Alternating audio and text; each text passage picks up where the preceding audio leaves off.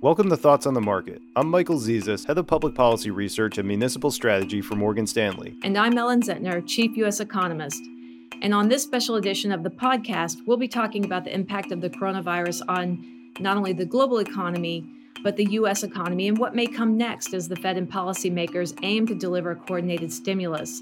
It's Wednesday, March 18th at noon Eastern Time. Ellen, I want to get into some of the items left in the toolkit for the Fed and the U.S. government, but first, maybe you could set the stage with the road ahead for the U.S. economy. What do you think the rest of 2020 could look like? I tell you, the way things feel right now, it's a little difficult to get beyond what they might look like just over the next month or two. I tell our clients, we just don't know how much economic activity will be squashed from the social distancing measures as those deepen across the U.S. I often get asked, will this look like will it be a V-shaped rebound, a U-shape, an L-shape?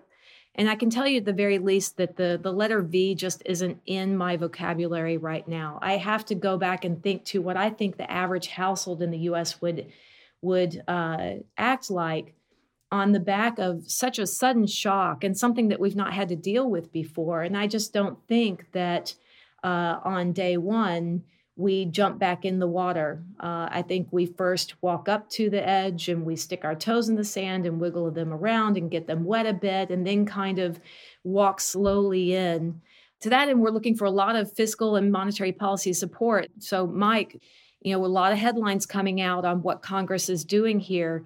Is this going to be a big stimulus package? What can be in it? What's going to get left on the cutting room floor? What are the key debates that are going on in Congress right now when they think about what kind of stimulus we might get? Yeah, I think it's pretty clear at this point that Congress is going for a big stimulus. And it seems like with every passing headline, they're going bigger and bigger.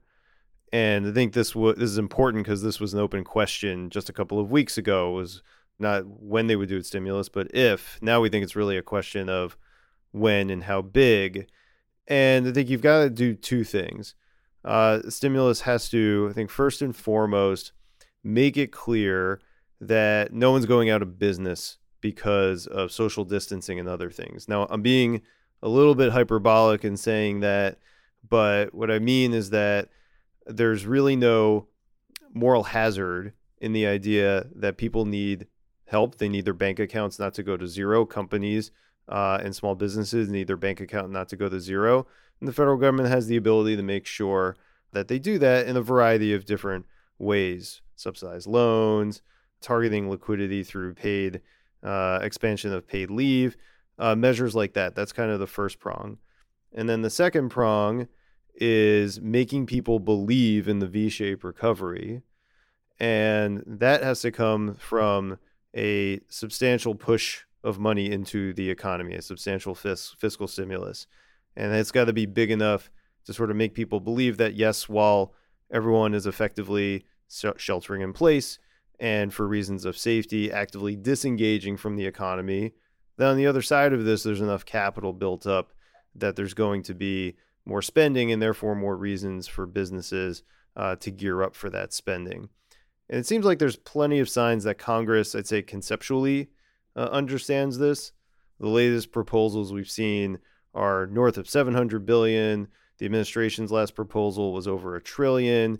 And, with kind of technical discrepancies aside, more or less encompasses all the factors that we discussed. So we've seen airlines come out with one voice asking for help from Congress. And of course, airlines are not the only industry being impacted here. Walk us through what Congress did to support industries back in the financial crisis versus what we could see out of Congress today.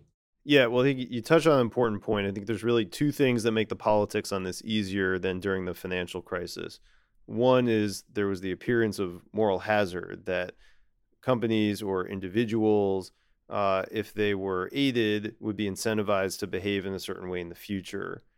And that doesn't seem to be the case here. And two, the collapse of the OPEC Plus agreement a couple of weeks ago probably catalyzed in the minds of a number of different congressional representations in different geographies around the country, places that make a lot of money off the oil and gas industry, that that there was an economic problem that needed to be dealt with, even though it wasn't necessarily related to this. So that makes the politics easier. I don't think it is as hard a hurdle to clear. A few weeks ago, this might have seemed inconceivable, but politics change fast.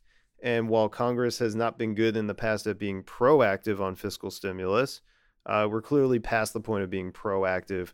We're at the point where the real economic impacts are visible. And their Congress does have a decent track record of fiscal stimulus. 4 out of the last 7 recessions, for example, have had a fiscal response like this. Obviously, we think fiscal policy is really important here, and it's probably because we also think it really wouldn't make sense for the Fed to try and go it alone here. Is that right? I think that's right. Fiscal policy and monetary policy have to act in concert here. So, as you talk about on the fiscal policy side, we can provide support to small businesses, industries. We can put money in the pockets of consumers.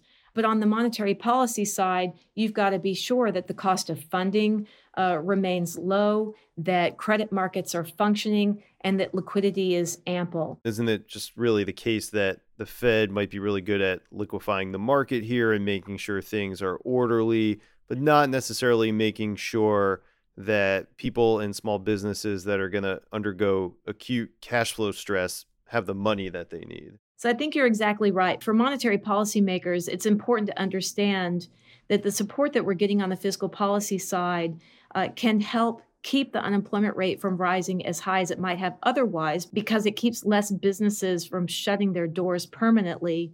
And in terms of the money that we're able to funnel into the pockets of households, when would that get spent? Because taken all together, that helps shape the outlook for the Fed as they view it, and helps them think about how long they need to keep monetary policy extraordinarily accommodative.